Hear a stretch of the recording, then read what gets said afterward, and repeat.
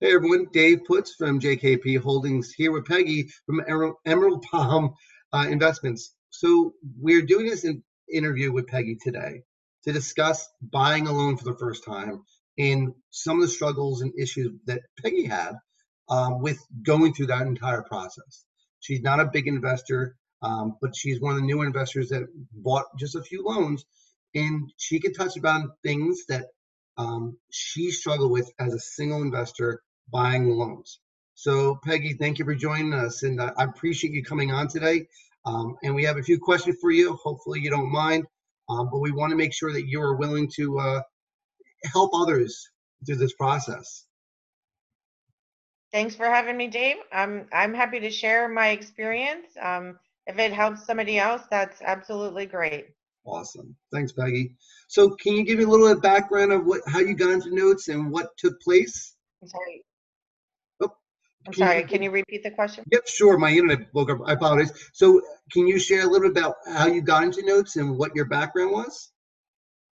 Gosh, that's an interesting question. So, I'm not even sure how I got into notes. I'm like, I was listening to something, and somebody mentioned, Scott Carson, and I think he was doing a workshop that was free to people, a military, past military spouses kind of thing. And so I took that workshop, and that was kind of the beginning of my notes journey, if you will. And from there, we did the Note Camp 101, which led to the fast track, several mastermind events after that. I took some local courses from our local RIA on notes. They had far less of an offering, but they absolutely did have some workshops, and there were a lot of similarities.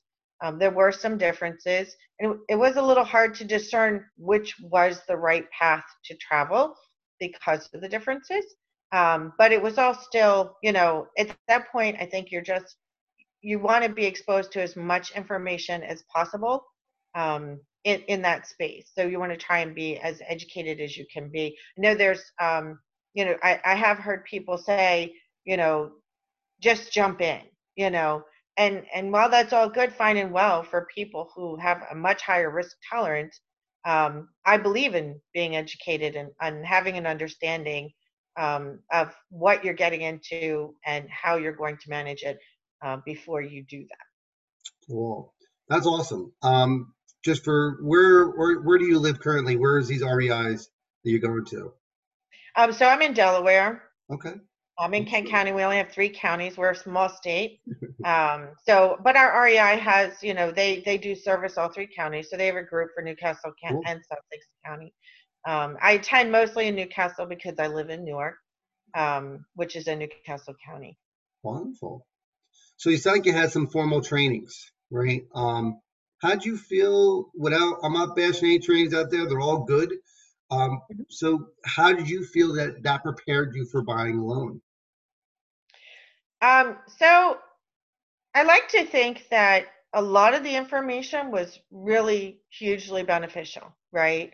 Um, but then I will say early on, like especially after I purchased my first note, um, there was a specific structure that you were supposed to go through to get to things that you needed. Like if you needed Polaris, to take on, borrower negotiations to try and get that note back up and running or paying, or, negotiate a payoff or whatever the case would be, you had to go through another person.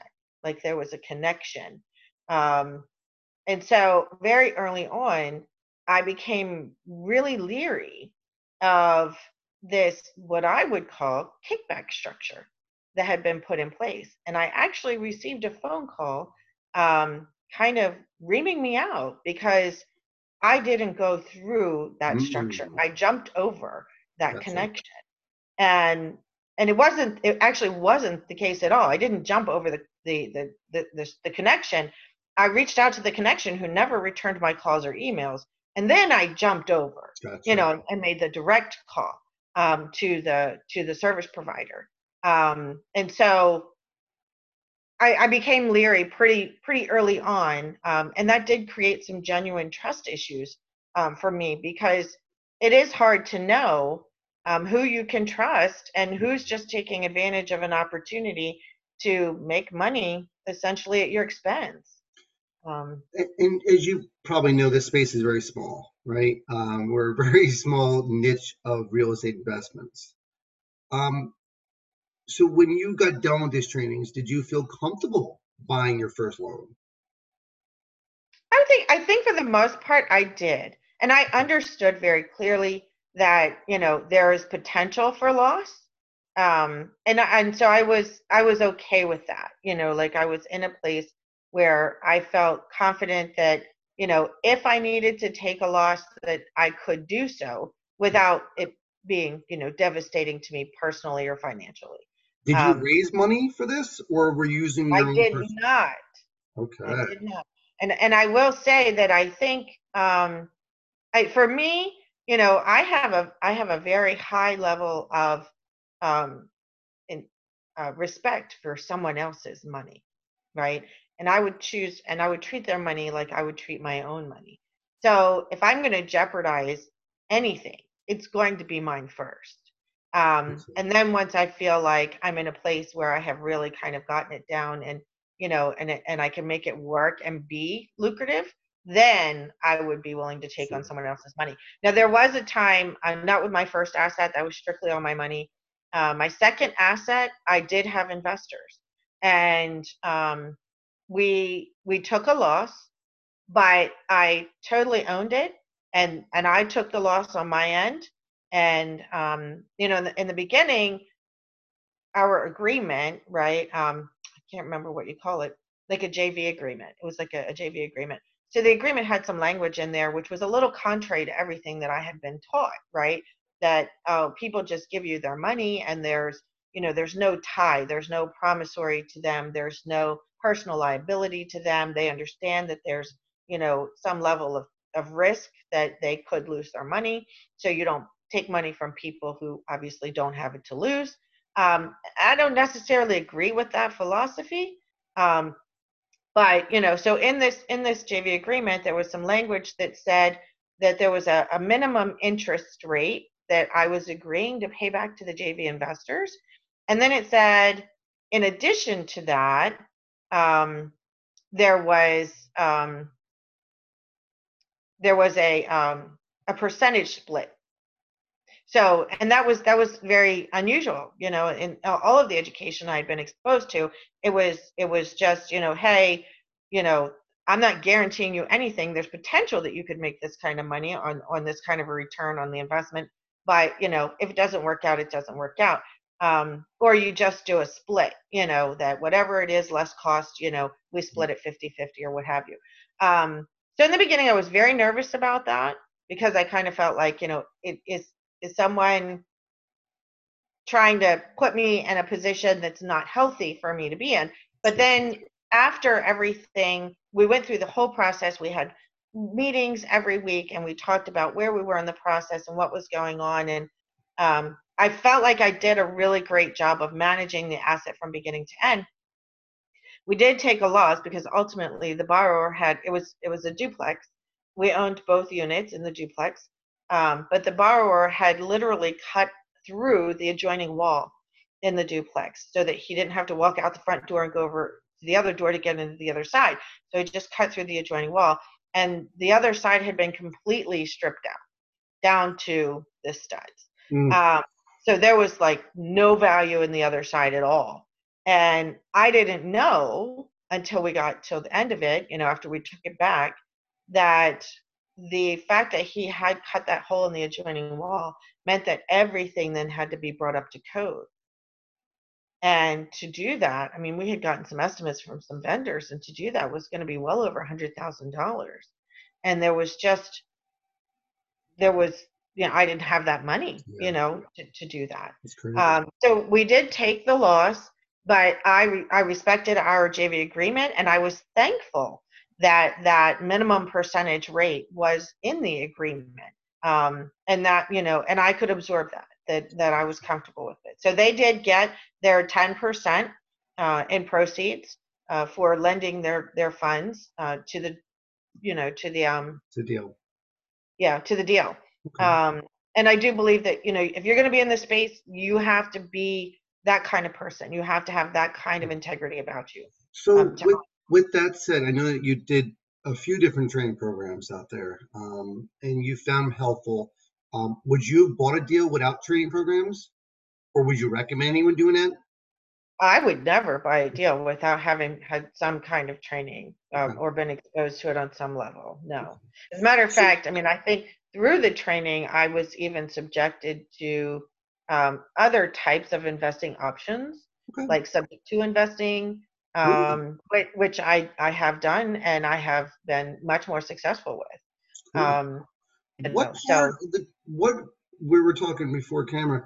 What what are some of the things that you feel that are missing with trainings out there that investors should learn before getting into the space that's maybe not taught or not expressed as gratefully as it should be? right. So, I mean, obviously there is a lot to learn and to know. And I don't can't say that I think any one training program captures everything. Um, it's not the intent of the training program to literally take you by the hand and educate you on absolutely everything that you could possibly need to know in this space. Um, but you should have some general sense and knowledge of real estate, of money and finance, just in general.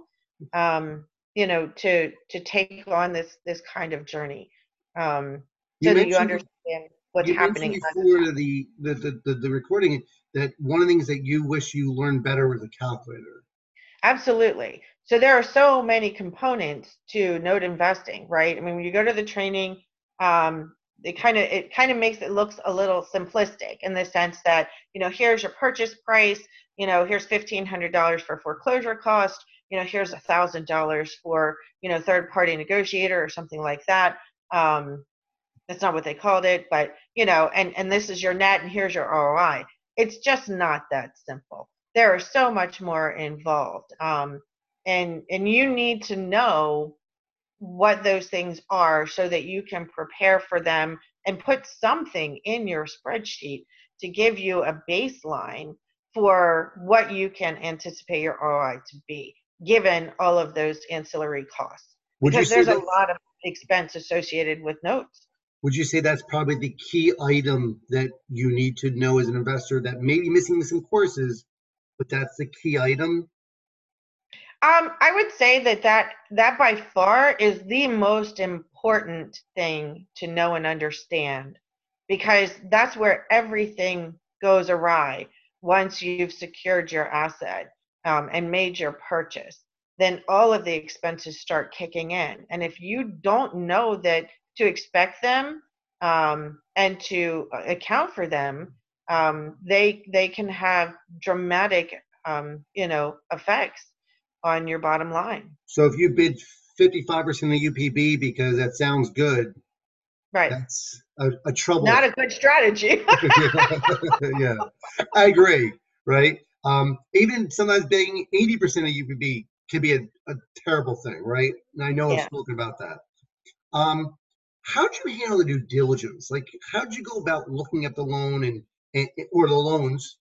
What'd you do? Did you hire someone? Did you look at Zillow? What'd you typically do? So I certainly did all of the things that I, as an investor, could do, right? Go out to Google Maps and street view the property and have somebody do a drive by the property, get a BPO on the property to kind of get, some estimated value for what's going on in the market, for a property that has that many numbers of bedrooms and bathrooms and square footage and all that happy stuff. But I'll also say that, I mean, you do three estimates, right? Your Zillow, your, ePraisal, and all of those things, against a BPO. But I will say that there's in this space, there's, especially in the lower level assets, right? There's just a lot to say for those BPOs and those online appraisal values, they're just not, they're not enough. They're not, they're just, they don't contribute the reality that you need to know and understand about what you're going to be dealing with if you make that purchase. So So, obviously look at other things, like how many payments are left, versus, what you'll get back, if those payments sure. are all made. But you should also, I think, factor in some kind of loss on those payments because most borrowers don't make all the payments they're Yeah. supposed to make, you know. So you mentioned, the part of valuing the property. How about reviewing the collateral and understanding the state timelines? hmm So I have been personally subjected to a bit of legal background. So I did understand a lot of that. The one component that I never really appreciated was the value of an allonge, right? So the assignment, that's pretty understandable. But the allonge was like, yeah, I don't really understand, what the value of that is. And I actually caught into some trouble because I didn't understand that. Yes. The seller of an asset, said, "Oh, well, that these documents aren't needed anymore, so we don't need to provide them to you when you purchase this file."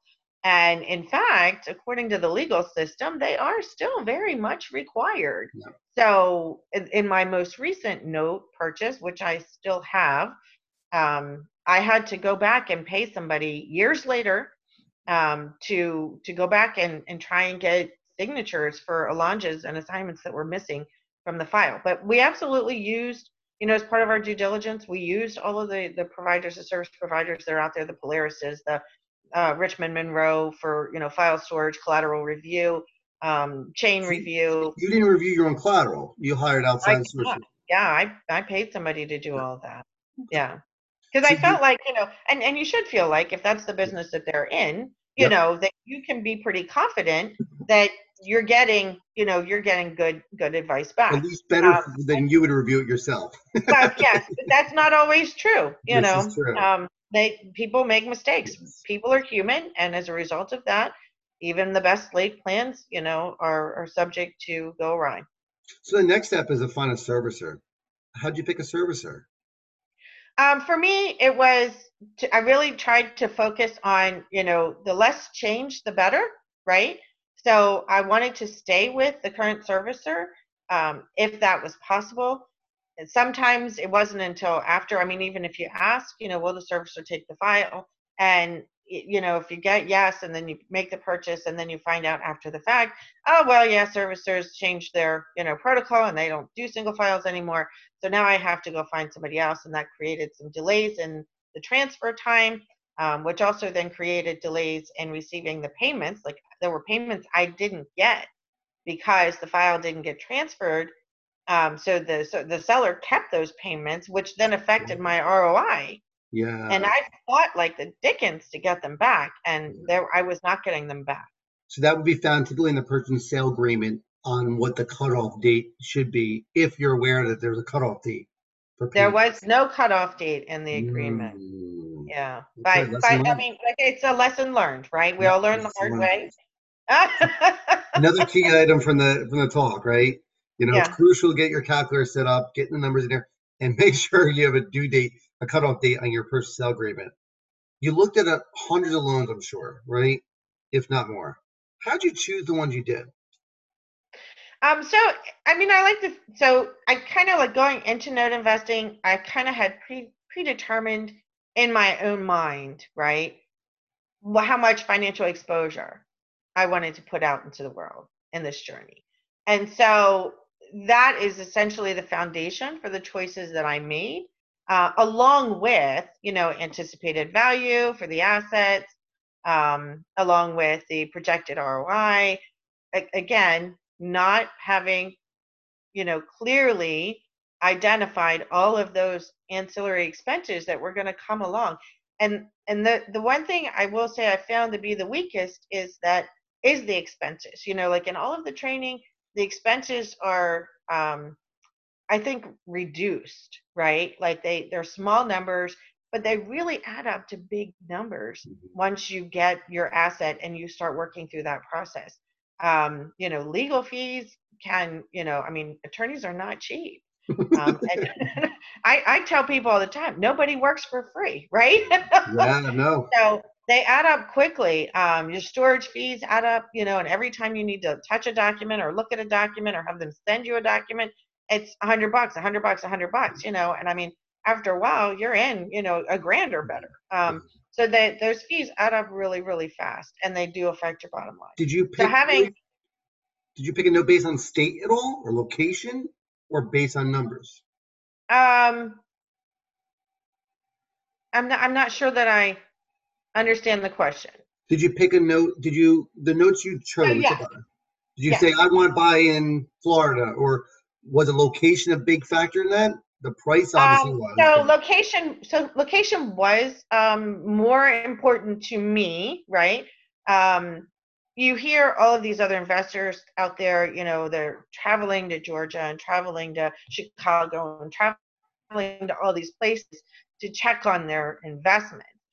That's another huge expense, right? And I didn't want to have to incur that. So for me, it was more important to focus on assets that were closer to home. Number one, because if they're in my state, I know the laws in my state, so I kind of feel like I have a leg up, if you will. Or I actually purchased one in Pennsylvania. The other one that I have is in Michigan.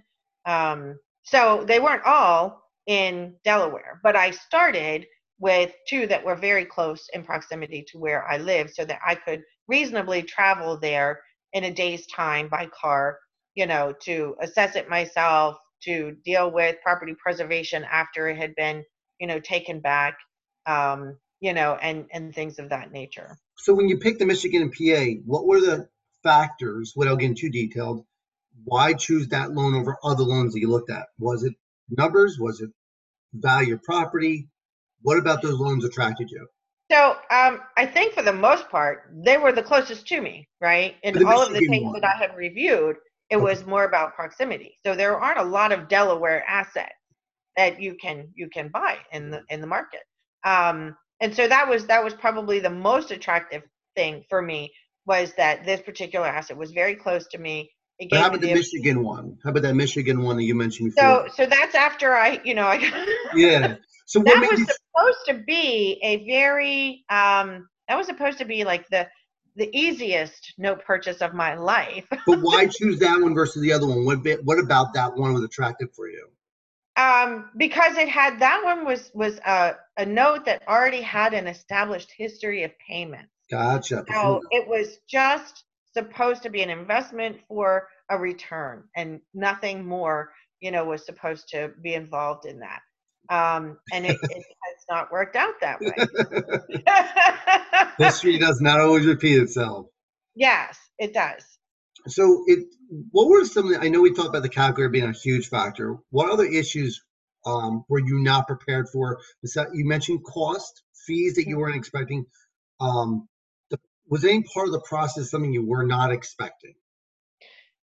Um, so we'll call it red tape for lack of a better answer, right? Um, it was it was increasingly frustrating. Um, it just seemed like at every turn there was a hurdle that had to be overcome.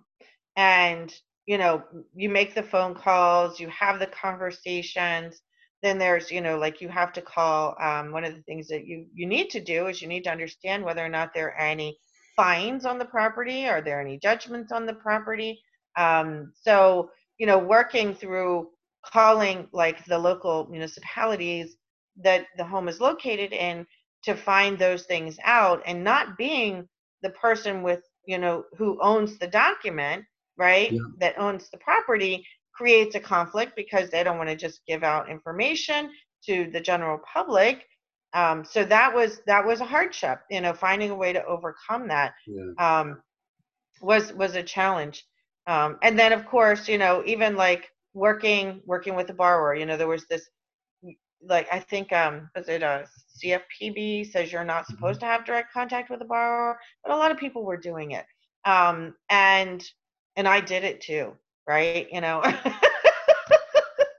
After once Polaris had kind of established contact, and we had some initial agreements in place that they were going to make some initial payments, which I thought were going to put me on the positive end of my ROI, ended up killing me, because what I didn't know, like I said, trying to call the local authorities to get information, this guy had $1,500 in back utility costs and sewer bills that that had to be paid, and it ruined the whole deal. Did You you pull know, an O&E for it before you bought it? Did you pull an O&E from like we did, what? but those things don't show up on there. They do not show up on there. So you have to think outside of the box and make those phone Mhm. calls and get that information. So I think, like, one of the things that maybe I would do today, right, that I didn't know or do then, was potentially have my attorney's office use their title company to get that information, instead of trying to get it yourself and encountering all of that frustration and stress of not being able to get the information you need, to move the file in a forward direction. When we first bought our loan, we talked before. I hem and hawed. I lost some deals just because I got nervous.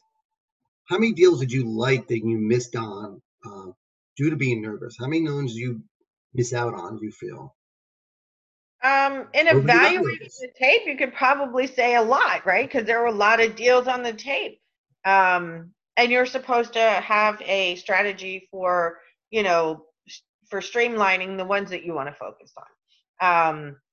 So obviously the ones that are proposed to have greater ROIs, are the ones that you focus on first, and then you kind of work your way down from there.